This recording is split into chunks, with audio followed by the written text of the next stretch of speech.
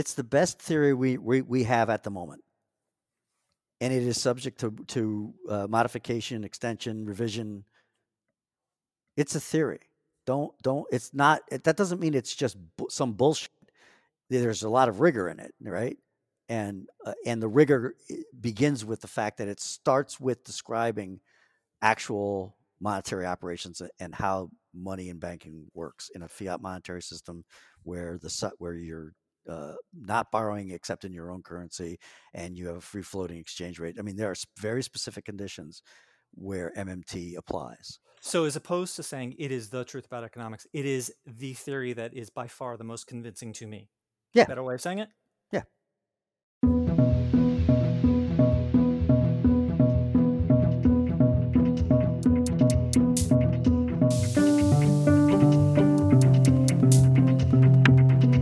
Welcome to Activist MMT, a podcast about nonviolent MMT direct activism, introducing modern monetary theory to the world and conversations about learning MMT together. I'm your host, Jeff Epstein.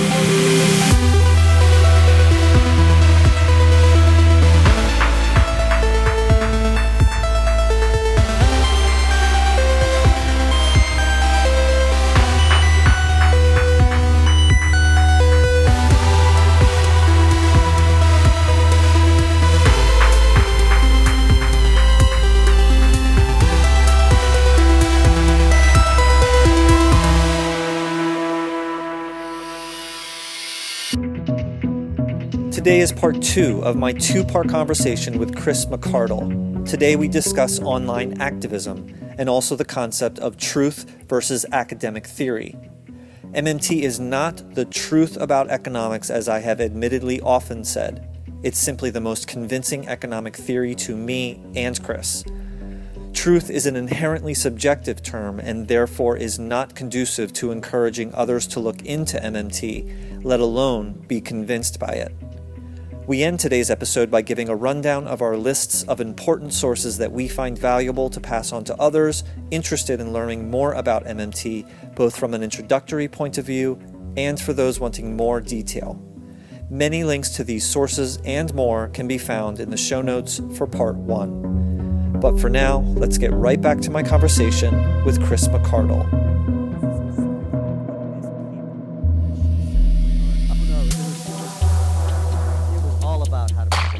The whole thing. She was talking about. It was Warren had. I forget specifically why Warren had said I should talk to her. I think it was because I wanted to. Yeah, that's what it was. So I called up. I was telling Warren that I was at the Department of Labor and that I was now working for the Commissioner of the Department of Labor, so I could approach that, and I wanted to see if I could get some traction and get some support so that I could start working on implementing the job guarantee here in Connecticut, like developing an implementation of it. Right. And what I realized out of that, to refer towards the beginning of our conversation, was that was not the way to do it. The bureaucracy was not the way to deliver it. Right. Right. So, but that's where this all got started. So I had come over to the Department of Labor. I was working around workforce and I was working around wage enforcement. And what I wanted to do is I wanted to start to take the job guarantee as a policy idea and develop an implementation of it. And that's how I ended up talking to Stephanie, because Warren said, well, it so happens that Stephanie and Pavlina and Scott and a couple other people are working on a paper they're going to be publishing soon. So you should just call Stephanie. That's how I got talking to Stephanie. And then Stephanie broke it down for me. And it was just amazing how thoroughly she understood the politics of it. Like she understood it end to end. It was really something. Well, you said she's a good teacher, and of course, yeah, she's got all 3 of those things. It's really amazing. Well, her book and in her Angry Birds vision of deficit. Angry Birds of Deficits is what I call it. That's not the exact name. Her video or our lecture. Well, let me ask you first. How did you? What's your thoughts about the book? Your experience with the book? Deficit. Well, I honestly didn't read the book. I bought the book because I want to have her book. Okay. Right? Okay.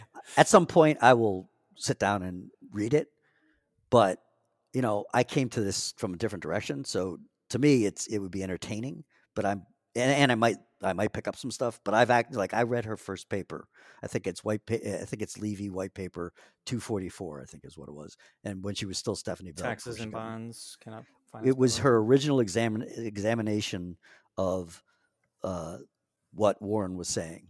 Can taxes and bonds finance government spending? Right. Can. And not only don't they can't. Of course. Yeah. You know. So I've been so like that's where I like I got my education that way. Mm-hmm.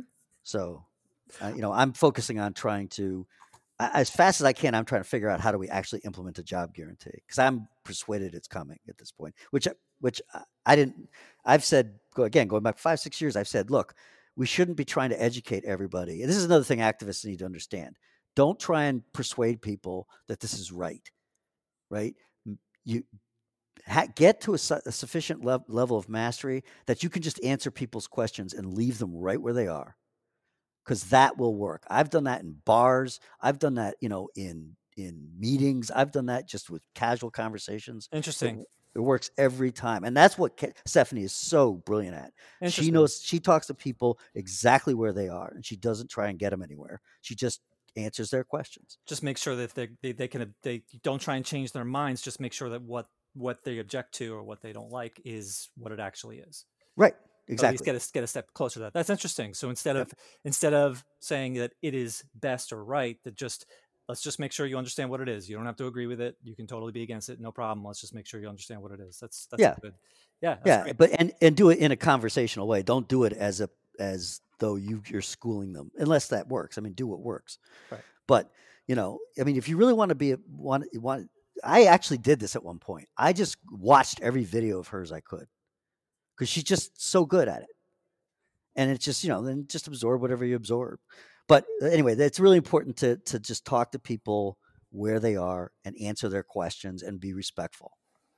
Yeah, and and I don't know, the way that you said it, instead of trying to be correct, just make sure that we're talking on the same reality. You don't have to agree. You don't have to change your mind at all. You could be totally against it. Let's just make sure that we're talking on the same reality. Yeah. And it's 100% on you that conversation works. If you're going to be an activist, if you want to spread the word, it's 100% on you that your interactions work. Let me ask you what you said before. You said some people say MMT is the truth, and I have said up until the moment you just said what you did, MMT is the truth about economics. But you're saying no. Clarify that. So I mean, it is theory. The reality. It is, institutionalism, how the Fed and the Treasury it is the best. It's the best theory we have at the moment, and it is subject to modification, extension, revision. It's a theory. Don't. It's not. That doesn't mean it's just some bullshit. There's a lot of rigor in it, right? And the rigor begins with the fact that it starts with describing actual monetary operations and how money and banking works in a fiat monetary system where you're not borrowing except in your own currency, and you have a free floating exchange rate. I mean, there are very specific conditions where MMT applies. So as opposed to saying it is the truth about economics, it is the theory that is by far the most convincing to me. Yeah. Better way of saying it? Yeah. More accurate way of saying it? Yeah. Okay. Yeah. Don't get religious about anything. I didn't consider it about a religious. No. I didn't consider the word. No, I know you're not criticizing me. I'm just saying the truth does not seem religious to me. The truth, that is the goal of this theory, is the truth about how these institutions work. But that language is, I seeing it through your, being a political person, that is language that could easily turn someone off. And it is actually more accurate to say it is a theory of how things work. And I'm by far the most convinced by this particular theory over any other economic theory. Right. Yeah. And that leaves that, again, as an activist, that leaves space for people to disagree with you. And that's fine if they disagree with you. Yeah. Like, you want to let people disagree with you. And this is what will happen if you're doing this with some rigor. You will go back and have to figure out how to answer that question.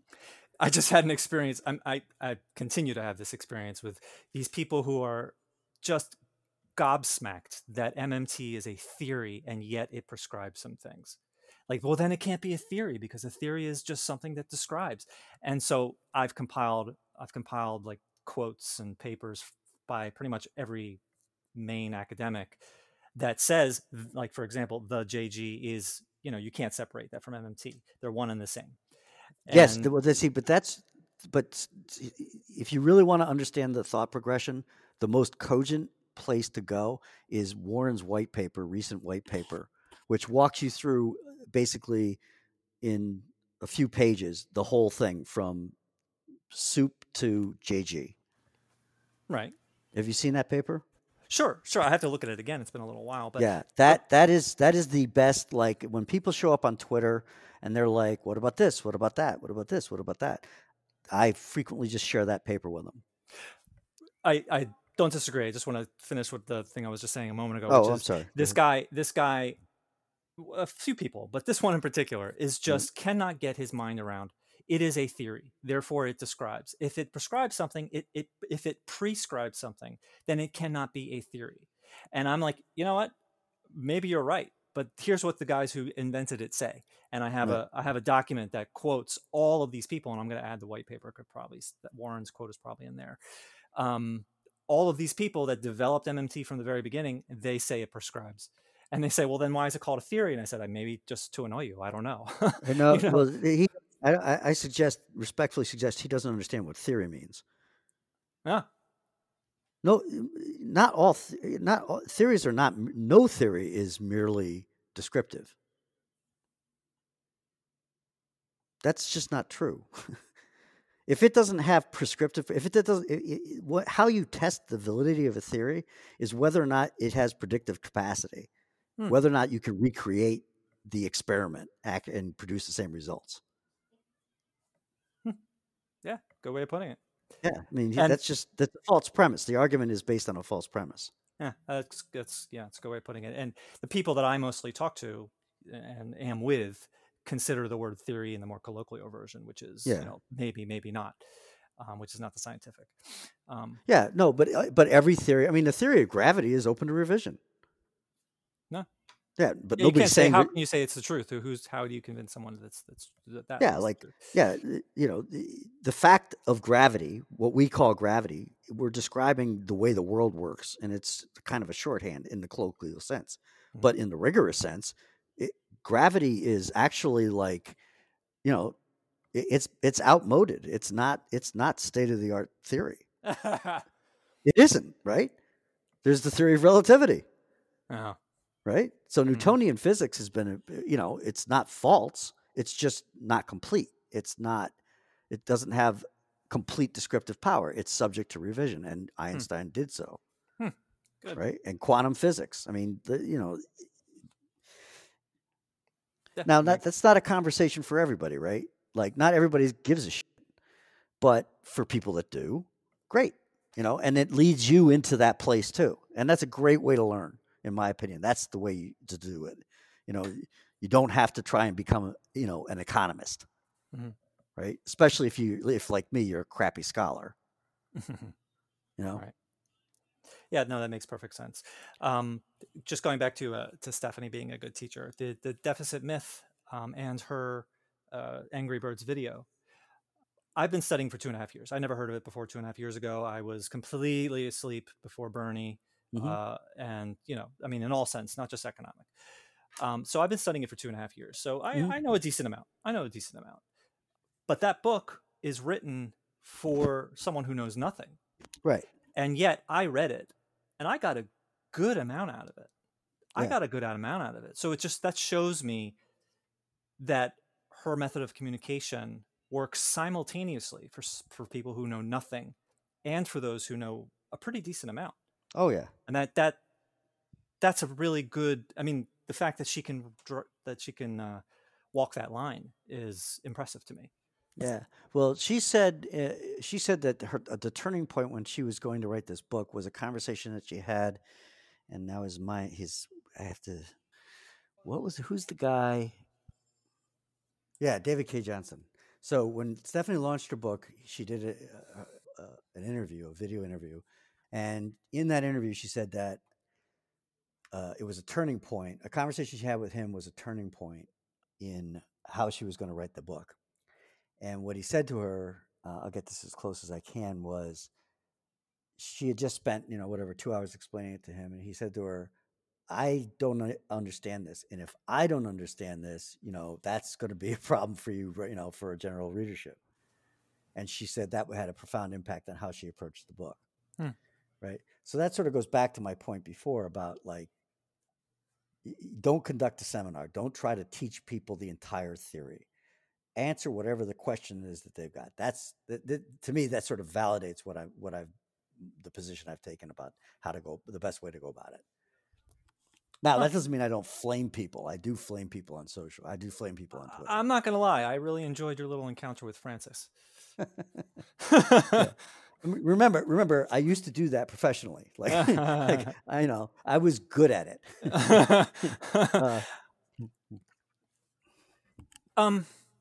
Okay, so you've been learning for quite a while. I mean, seems just a chance encounter that you met Warren. Right. Most people, people who learned it around when I did, Bernie was the catalyst. People who learned it around when you did, normally, the Great Financial Crash was the catalyst. For you, it seemed to be just a coincidence. You're the first person that was not seemingly affected by, triggered to look into it by one of those two reasons, which is surprising to me. Yeah, I got triggered in 1975. You know what I mean? So, like, when he showed up, is the way I would describe it. You know what I mean? Like, I've been the prime was pumped for years. Decades. Yeah, I've had my antenna up for a long time, for my whole life, and so what was missing? What was bothering you? What was that itch? I'm not a good scholar. I'm a terrible student, and so I sailed through college with gentlemen's C's. It's just like, if I had dug into economics back then, maybe I would have encountered Hyman Minsky. That still wouldn't have been MMT, right? But I just, in this day and age, it's a completely different situation. Like back then, there were very few. There was three television networks. Right? Oh. Fox didn't even exist. Mm-hmm. Everybody got their news from the same sources: the 6 o'clock news, right? The 11 o'clock news. Mm-hmm. The newspaper. So everything was very curated, and mm-hmm. There was a lot of editorial value added to everything. So the chances of you randomly encountering information that was going to alter your course were much less. And everything, it was a very institutional sort of a structure for how you acquired knowledge. It was what books you read, and how, if you were good at studying, you would be able to leverage the expertise of your instructors and that sort of thing. So, I think that's part of it. And so, but by the time 2010 came around, you started to see a lot more of this, a lot more of that sort of randomness happening. So, do you have a sort of a feeling or a memory of like that? Warren finally pressed that button for you that you had been, sort of thinking about for a long time. Like, was it just how quickly were you convinced? Or what was the light bulb? Yeah, the light bulb moment was his insistence that the federal government didn't need to tax in order to spend, and the light bulb went off. I was like, holy shit, you're right. Huh. I think I literally said that to him. I said, I was sitting there sort of like thinking about what he was saying, and I was just like, holy shit, you're right. It's like, wow. And then your whole life just went through the end of this, like at the end of the Sixth Sense, like your whole life changed. Yeah, I don't know the reference. I'm not familiar with the reference, but yeah, it was definitely an altering of reality. The movie with Sixth Sense with Bruce Willis, M. Night Shyamalan. At the end of the movie, something happens that makes you reevaluate the entire movie that you just watched, and the whole movie changes its meaning, and now you have to watch it again. Yeah. So, so then, so then it was like, what are the implications of this? Right. What does this mean? You know, and you know, so I'm a terrible scholar, but I'm very curious, and I'm a pretty good autodidact. So, and I had access to this dude. He was, you know, he's incredibly generous. You know, I texted him. I listened to this podcast that he just did, and I texted him at like 11:30 at night, and I got up the next morning, and at like 2:45 in the morning, he had texted me a response. That's great. Do you know what I mean? That's great. Like, you know, he really is a great guy, really down to earth guy. You know, and also he's another one of these people with what do you call that? Polymath. He's a polymath. Like he started a car company, right? You know, he helped invent the hedge fund industry. You know what I mean? He made a fortune by innovating his way through the financial services industry, right? Then he built a ferry company based on the design he used for his cars. He built this ferry that runs on a lot less fuel and runs a lot more stably the trip between St. Croix and St. Thomas in the Virgin Islands. That's cool. Yeah. Okay, so let me ask you completely going back to what we were talking about before, I'm wondering, so activism online, you've done a significant amount of this. You know, you're pretty knowledgeable. Yeah. You don't suffer fools very well. Right. But you're not disrespectful. You respond in kind if necessary. But what is your observation of yourself or other activism online that you have noticed that is good or bad in a negative sense, if you can recall that? Online activism is wildly overrated. Okay. People spend way too much time on social. I used to. I don't anymore. I also, as you discovered, I don't check email very often. Like, you know, if you want to get in touch with me, the best way to do it is send me a text or call, but shooting me a text. Okay. Yeah, you got to understand that social media is designed for controversy. That's all it's designed to do. It's designed to affect you at the base of your brainstem. That is literally, it's engineered to do that. Okay. You are mostly going to be wasting your time if you're engaging a lot on social media. Okay, but that seems to somewhat conflict with the fact that MMT depends on social media to get the word out. No, no. I wouldn't say that. I would say Stephanie is very effective at using it. Okay. But most of the arguments that the kind of extended arguments that those guys get into, like I don't even follow them anymore. It's just a waste of time. Because you're not going to persuade anybody. You're not. If you notice, I mostly step in and clarify things when I do it at all. Occasionally, you know, I'll just get a workout for old time's sake. But like, I don't think I'm accomplishing anything except for helping people help themselves. But I'm not necessarily contradicting you, but no, that's okay. But as I see it, the point is not to convince the person you're talking with. The point is to convince the people who come to that conversation later to observe it. Number one is see that you're the one that kept your cool, and that you're the one that laid down, you know, definitive information to address it. Is that? I mean, yeah, no, I think that's basically that's a different way of saying what I said. I think. Okay. Yeah. It's all basically if you get into a thread, right, and you make some simple statements that you're not trying to win an argument. You're just stating certain facts and trying to correct the record and providing links to your sources as opposed to giving things for people to read.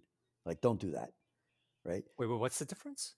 The difference is, so people will spam a thread with 6 links to stuff. Right. Like, just be more specific. Just like here's where you can find it. You're an asshole. Read these 6 things and then get back to me. Right. Okay. No. It's just being more specific. Or better yet, go fuck yourself. Like, you know, that is not. You're saying that's not an effective method of that's not activism. no. See, so I'll tell you a quick digression, right? So when I started, I literally started out when social media started out. Like I was there at the beginning of it, right? So before there was Facebook and Twitter and stuff, what it was comment sections on the online versions of local newspapers, right? And email groups, 93.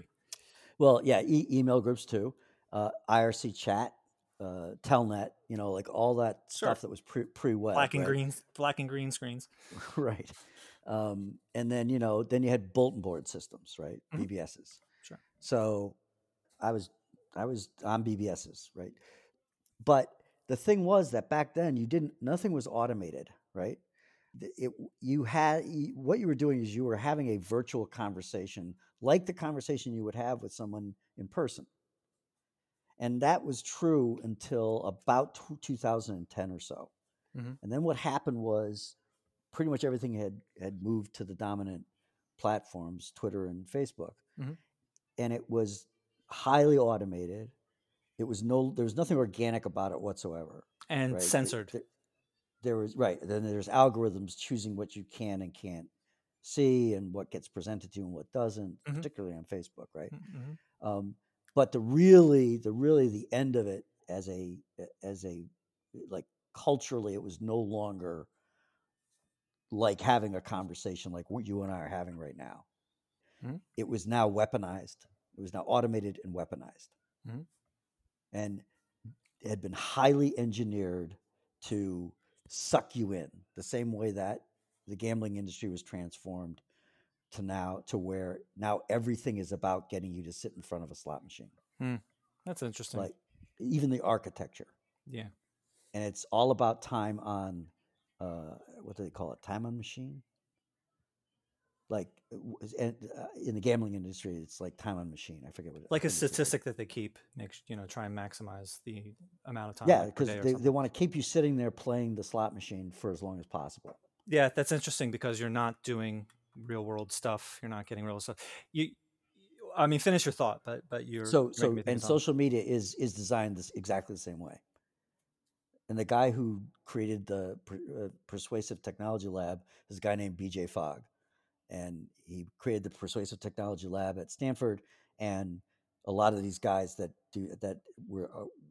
are the engineers of social media that are doing the human engineering, that are acting on your reptile brain, right, at your brainstem, right? They know exactly what they're doing. So you think you're participating in some sort of a natural debate or whatever it is, it's almost certainly false. So cut the cord is my advice. That said, I still go on Twitter, but somehow I have managed to, I don't get sucked into it too much anymore. I don't know why, because I know better than to think I can resist it, right? But for some reason, maybe it's because I cut the cord, I don't get sucked into it so much. But so anyway, so what I would say is that just recognize like it has a limited utility, and if you use it for that, fine. But if you think you're going to actually, like, there's some sort of difference is going to get made, you're kidding yourself. It's way too powerful. Okay. So MMT uses it in an effective way because you don't see the prominent people getting into arguments. They'll put. I think Stephanie uses it effectively. That's what I'll say.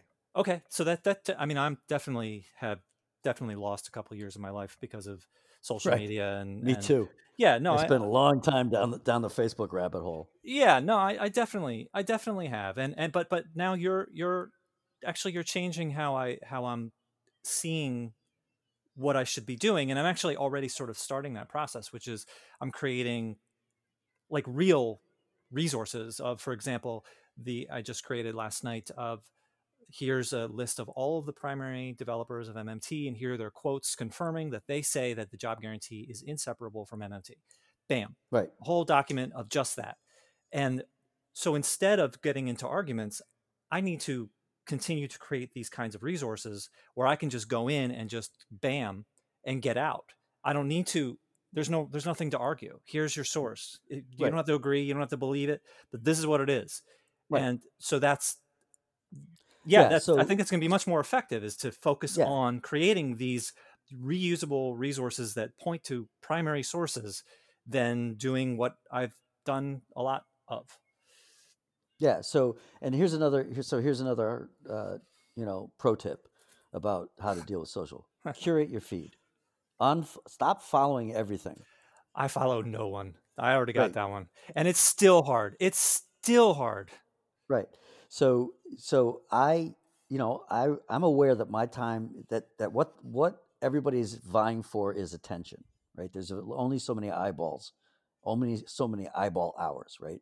And so I have I treat it like I have a diet. So I have to make sure that I compose a good diet. I can't, live on, booze and potato chips, and I can't live on, entertaining memes and random individuals who expressing opinions and so curate your feed. I'm not necessarily speaking to you personally. We're talking sure. this is for, no, this is for activists.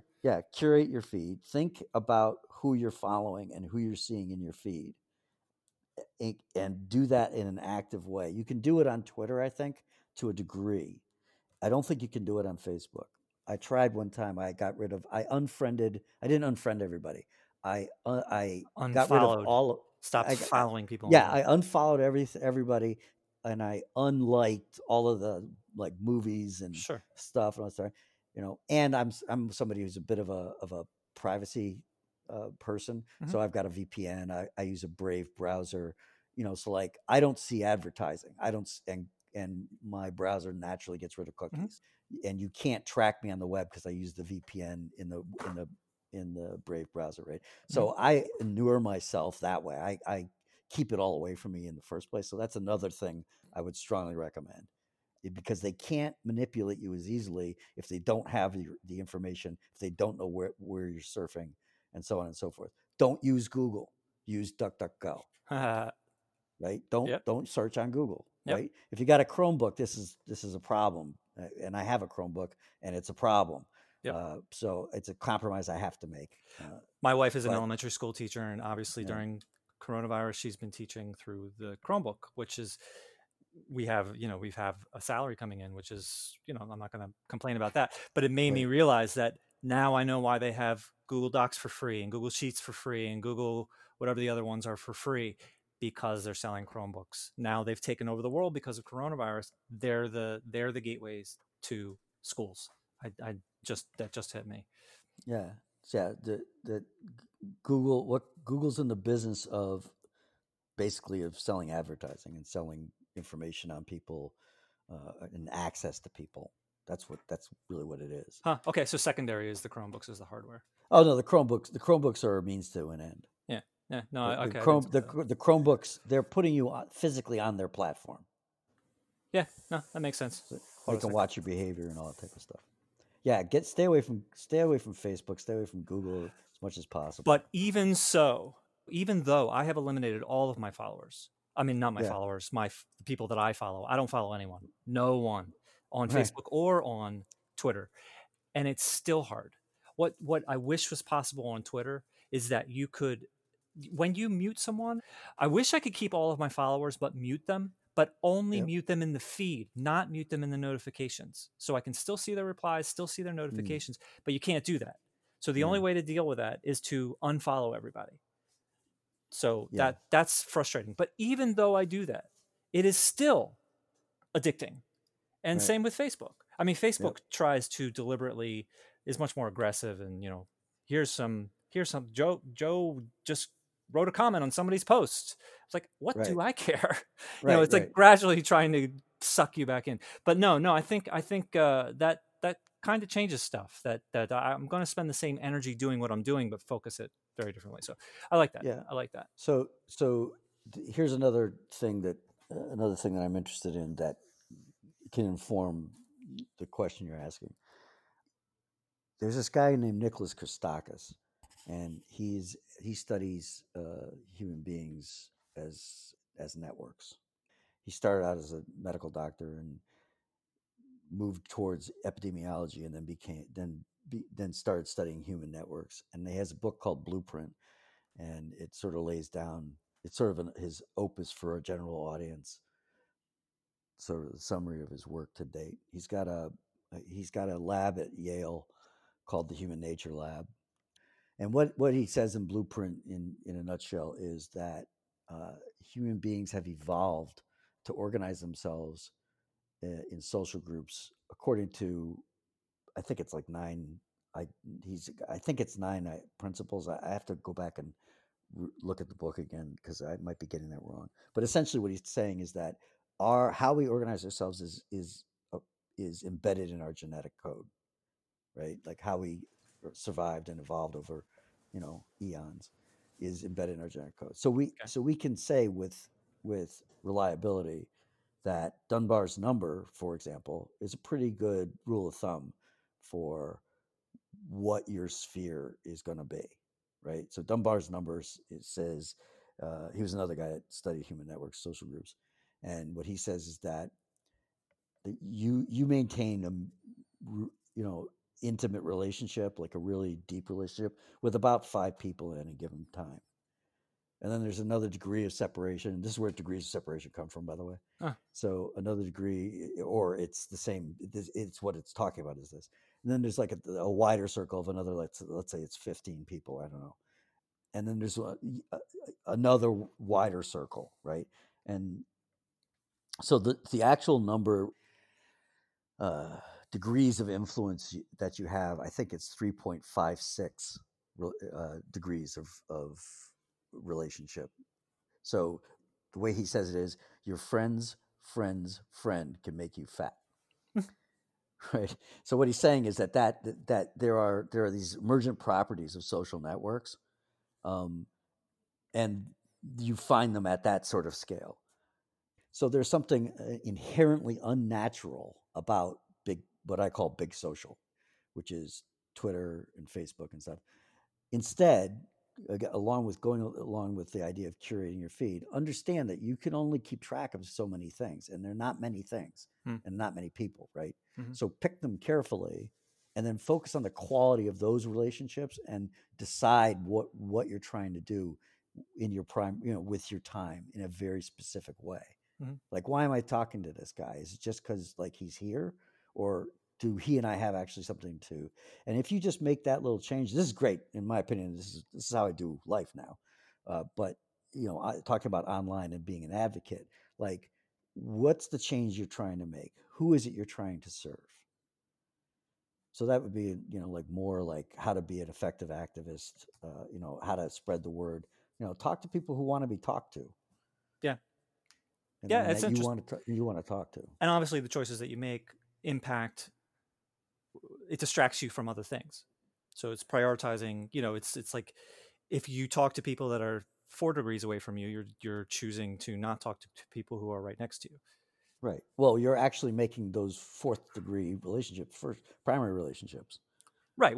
So it's a whole web where every single connection is weak. Right. Right. It's like, you're at dinner on your cell phone. It's like, who are you with? Are you? Yeah. Right. You're with both, sort of, kind of. Right.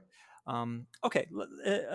That's great. That's very interesting. I'd like to switch to unrelated unrelated final subject, if I may.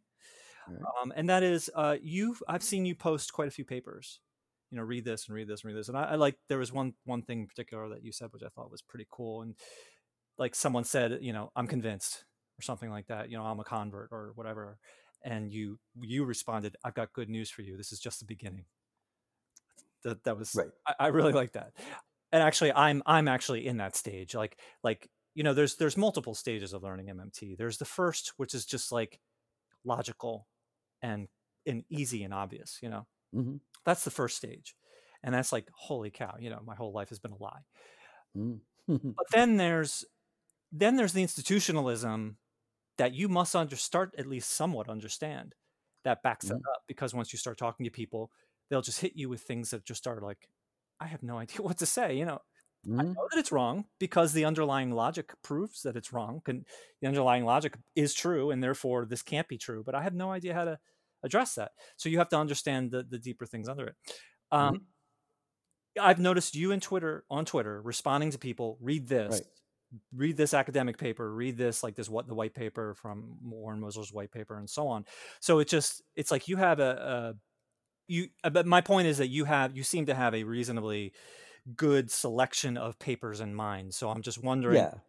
A lot of how I learn and a lot of how my journey unfolded learning MMT actually took place in that Facebook group. So it was engaging with people who were there to discuss MMT, or often we would get people in there who weren't. They were just basically trolling. But in the process of trying to help other people, I had to do my own reading. And so, like, this isn't for everybody, but I highly recommend this as an approach, because people are going to ask you questions or raise issues that you would not have thought of, and they're not necessarily organized in a canon, right, that you could follow. Okay. And so what you have an example? Now, again, this is my autodidactism, and I'm recommending it, but it's not the only way to do it. Okay. The papers, the key papers to me, like the best one, I love to give this to people, is that Stephanie's Levy paper. I think it's 244, the one we talked about earlier. 10 Taxes and Bond Sales, Finance, Government Spending. Right, exactly. Like, because see what you're reading there. First of all, it's a seminal paper. Mm-hmm. For Stephanie, it was seminal. So you're getting at something like DNA-ish, genetic, about what you're absorbing when you read that paper, mm-hmm.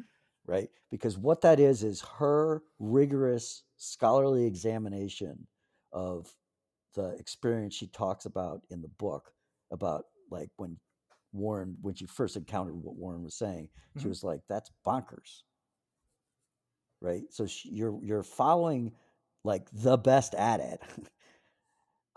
The best explainer of it. You're following her initial examination of the ideas, which she was examining them critically, right? She was like, "This can't be true." She's walking you from where you are right now. Huh? She is walking you. You can identify with her because she is walking you from exactly your position right now. Yeah, you start there, right? So I would say that. I would say that it's partly because it just happened, but it's also because I had not heard a lot of what's in it.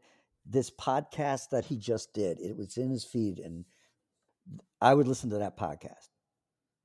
Now, this is for people who are pretty serious about it, but don't necessarily want to spend a ton of time or approach it in a scholarly fashion, right? This is how I do it, right? Mm-hmm. So I would say that podcast that he just did is great because it gives you this whole backstory about how the ideas actually took place, and it's all story driven. It's very interesting. It's a very good interview. So I'd say, that'll be something that I will recommend to people. And then the other thing is that white paper I recommended earlier, mm-hmm. that Warren put out recently. I think maybe April or February, mm-hmm. where he just walks you through the whole story of MMT and leads you right to the job guarantee. And I learned a lot from that, because I've always struggled a bit with how the job guarantee inevitably proceeds from the rest of the theory. And in that paper, it's much clearer. It helped me quite a bit understand that it is integral, and why it's integral, and how it emerges from the rest of the theory. Okay. The podcast you said is somewhat technical, that episode, and Stephanie's paper. I agree. They're well, I don't know about the podcast, but the paper certainly is important. It's very important. Mm-hmm. I read it a long time ago, and I found it pretty hard. I wouldn't say that that's like a first paper that I would recommend, but I struggled through it, and I was still like, I got the major points of it, but I missed a ton of detail. And actually, I was that was the first one where I realized that how important accounting was. And so I was thinking to myself while I was reading this paper, I am so intimidated, because now I have to not just learn economics, I have to learn the entire practice of accounting. And that's not the case. It's quite Right. easy what you end up actually having to do, just T tables and so on. But Right. I went back and I read it again, and you can go back and read anything over and over again, and you will never Right. not get something new out of it. Right. Yeah. So I rely a lot on videos Hmm. and podcasts. I more than like I like to read. I seldom sit down and read a book cover to cover. I've got, over here I've got like 350 books, and like few of them I've read cover to cover. It's mostly a reference library. Okay. On various things that I'm interested in. Something that's I think it's really important to understand about MMT is it deals with both sides of the equation, both supply and demand. Yep, absolutely. Right. So, and that's a really valuable, that's a really potent thing to keep in mind when you're trying to think about this stuff. So this is another trope of mine that I like to say to people is that MMT economists are all inflation hawks. Okay. Right? They're not deficit hawks, they're deficit owls, as Stephanie coined the phrase.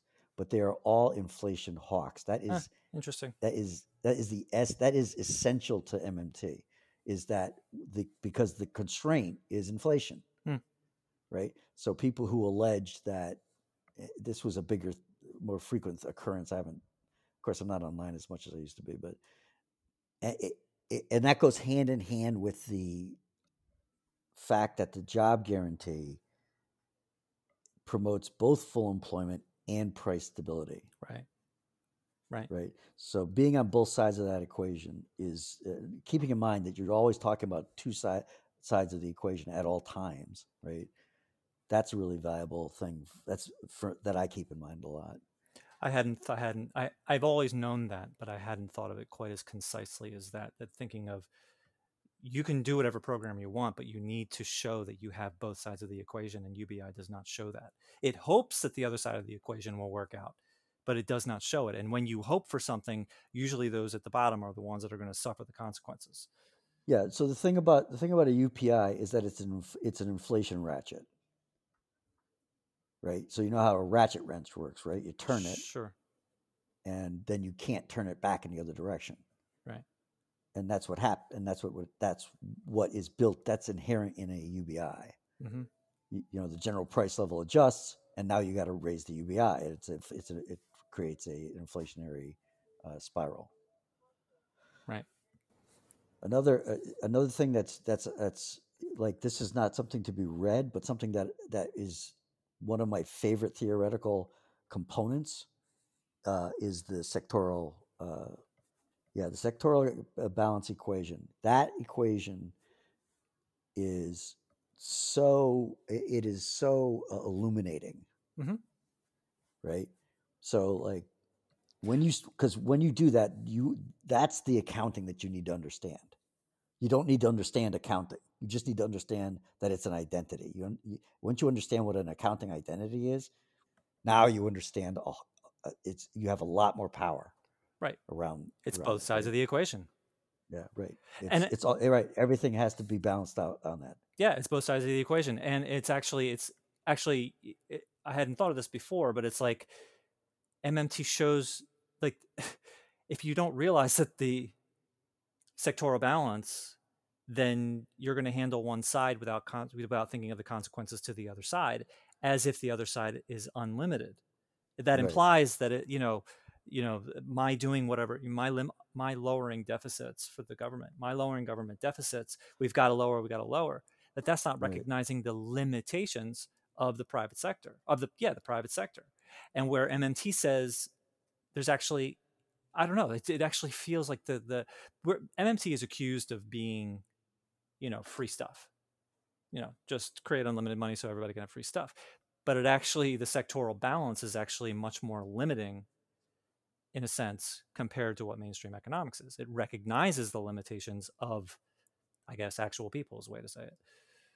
Yeah. And so another frequent go-to for me is the clip of Alan Greenspan responding to Paul Ryan. Yeah. Where Paul Ryan is basically trying to set him up a softball to get him to, to talk about Social Security solvency and so on and so forth. And Greenspan tells him, well, no, really, it's the real economy. Mm-hmm. It's the real constraints. I can't imagine how much regret Paul Ryan has that he created that video.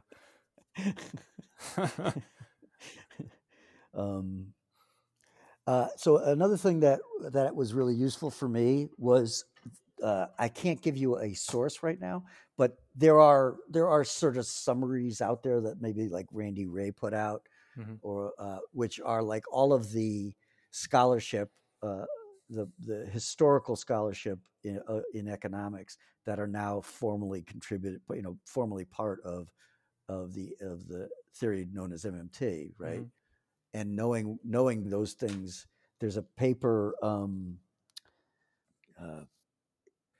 Again, this is not an introductory thing. This is if you want to get into a deeper dive in it. Sure, it's worth reading the paper.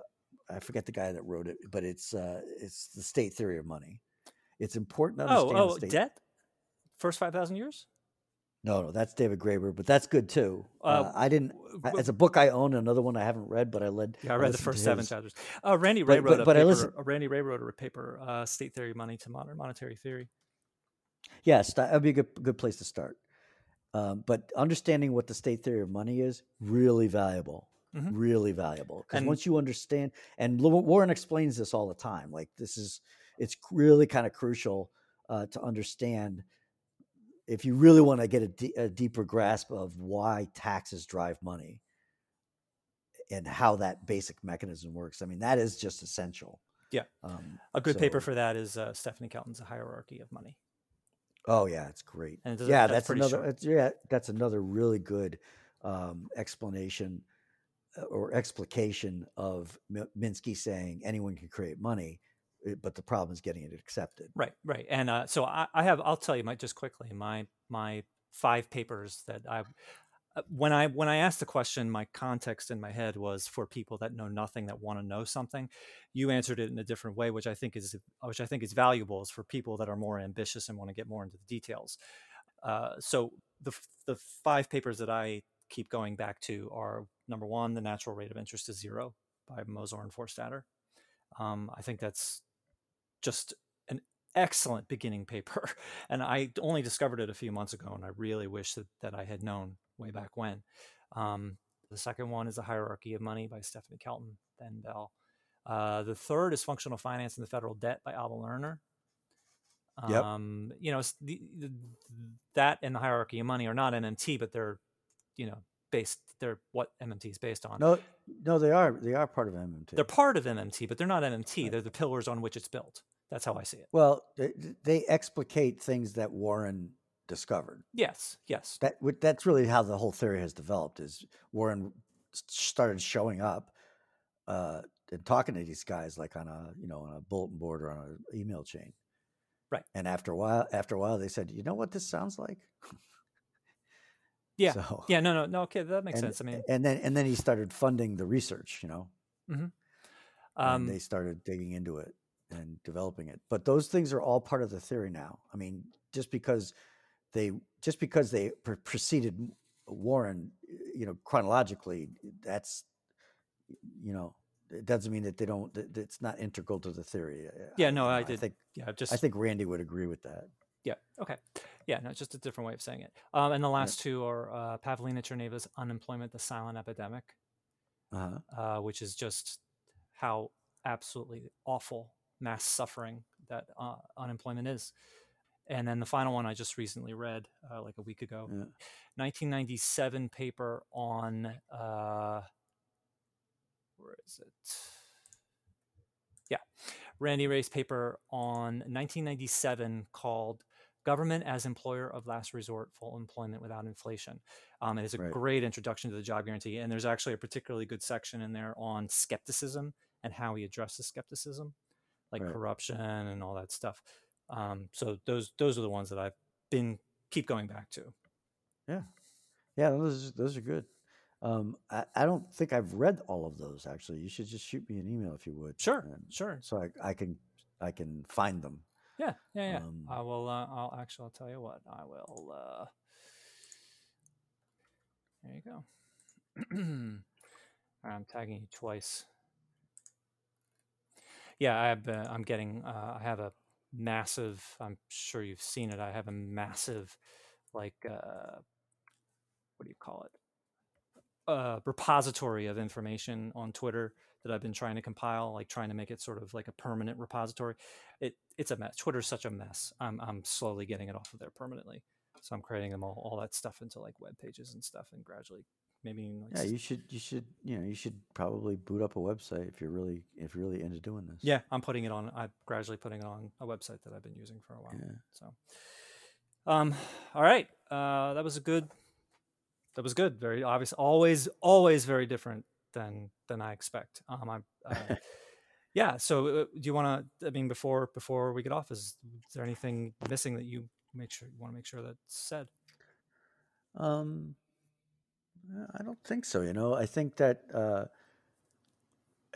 the way that you're going about this makes a lot of sense to me.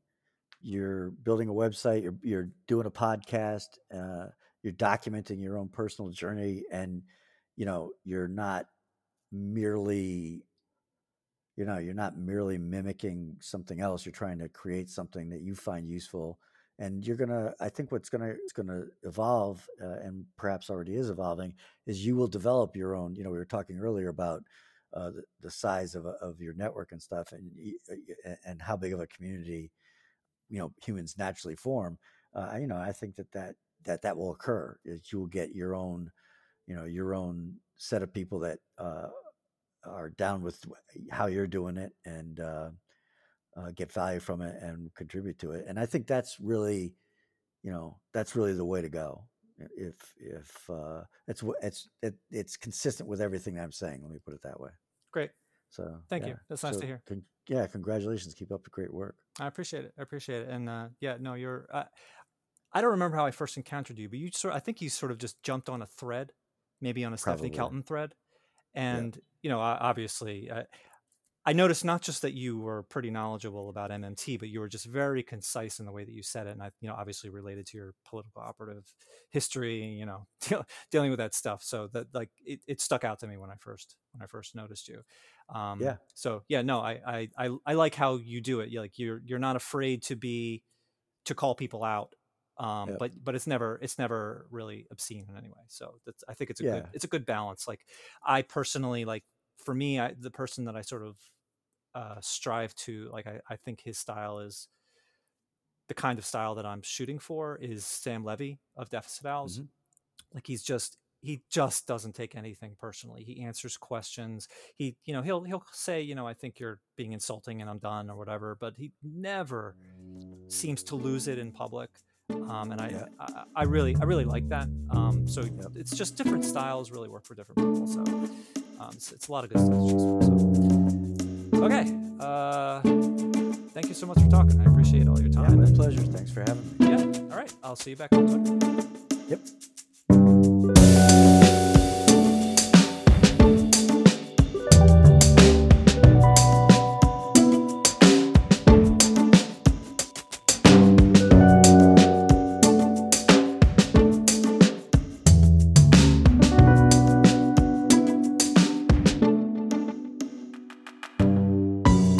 Music for this show is by RecTech. You can find RecTech on SoundCloud and Spotify at WRECK_TECH. To record Activist MMT, I use the iOS phone app Tape-A-Call Plus for recording phone calls and Zencastr for internet-based recordings. My post-production workflow starts by editing on the iOS app AnyTune Pro Plus, then transferring those timestamps to my Windows desktop. At that point, I crudely process the audio in Audacity and then implement the edits and do all of the final processing in the Reaper digital audio workstation. Activist MMT is hosted by Libsyn, and the video teasers are created with the online Headliner app.